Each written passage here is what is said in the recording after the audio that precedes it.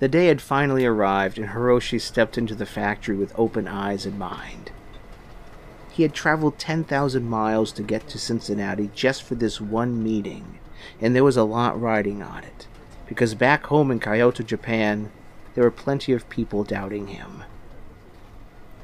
When he succeeded his grandfather as president of the company in 1949, he had no management or engineering experience, and that didn't sit well for those who had been with the company for decades.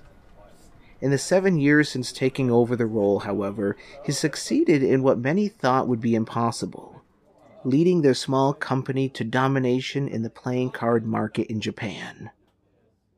But Hiroshi's vision was bigger than that. He wanted to lead their company to worldwide success, which is why he arranged a meeting for the leaders from the largest manufacturer of playing cards in the world, the United States Playing Card Company, with the hopes of gleaning inspiration to bring back home. As Hiroshi stepped into the headquarters of the world's largest and most respected manufacturer of playing cards, however, something didn't feel right. He was shocked to discover that they operated out of a small-scale office and factory.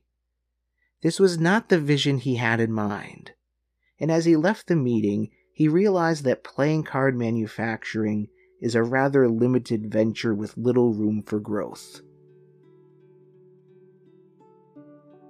Rather than being deflated by this, Hiroshi used this information to empower his vision with a new plan, which included diversifying the company's ventures in family home entertainment products.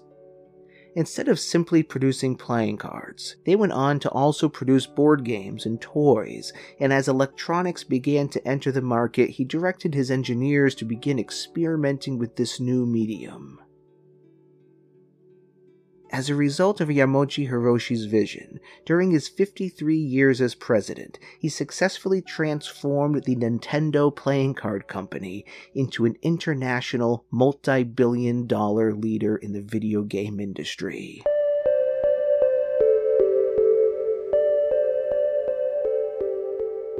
Despite his lack of experience when he first got started, Yamauchi Hiroshi was able to achieve his vision through honesty, anticipation, and imagination. And you can use these to likewise empower your own vision. Take an honest look at your current reality. Anticipate what might be coming up ahead. And imagine how you can use your knowledge, skills, resources, support, and opportunities to create a desired new reality.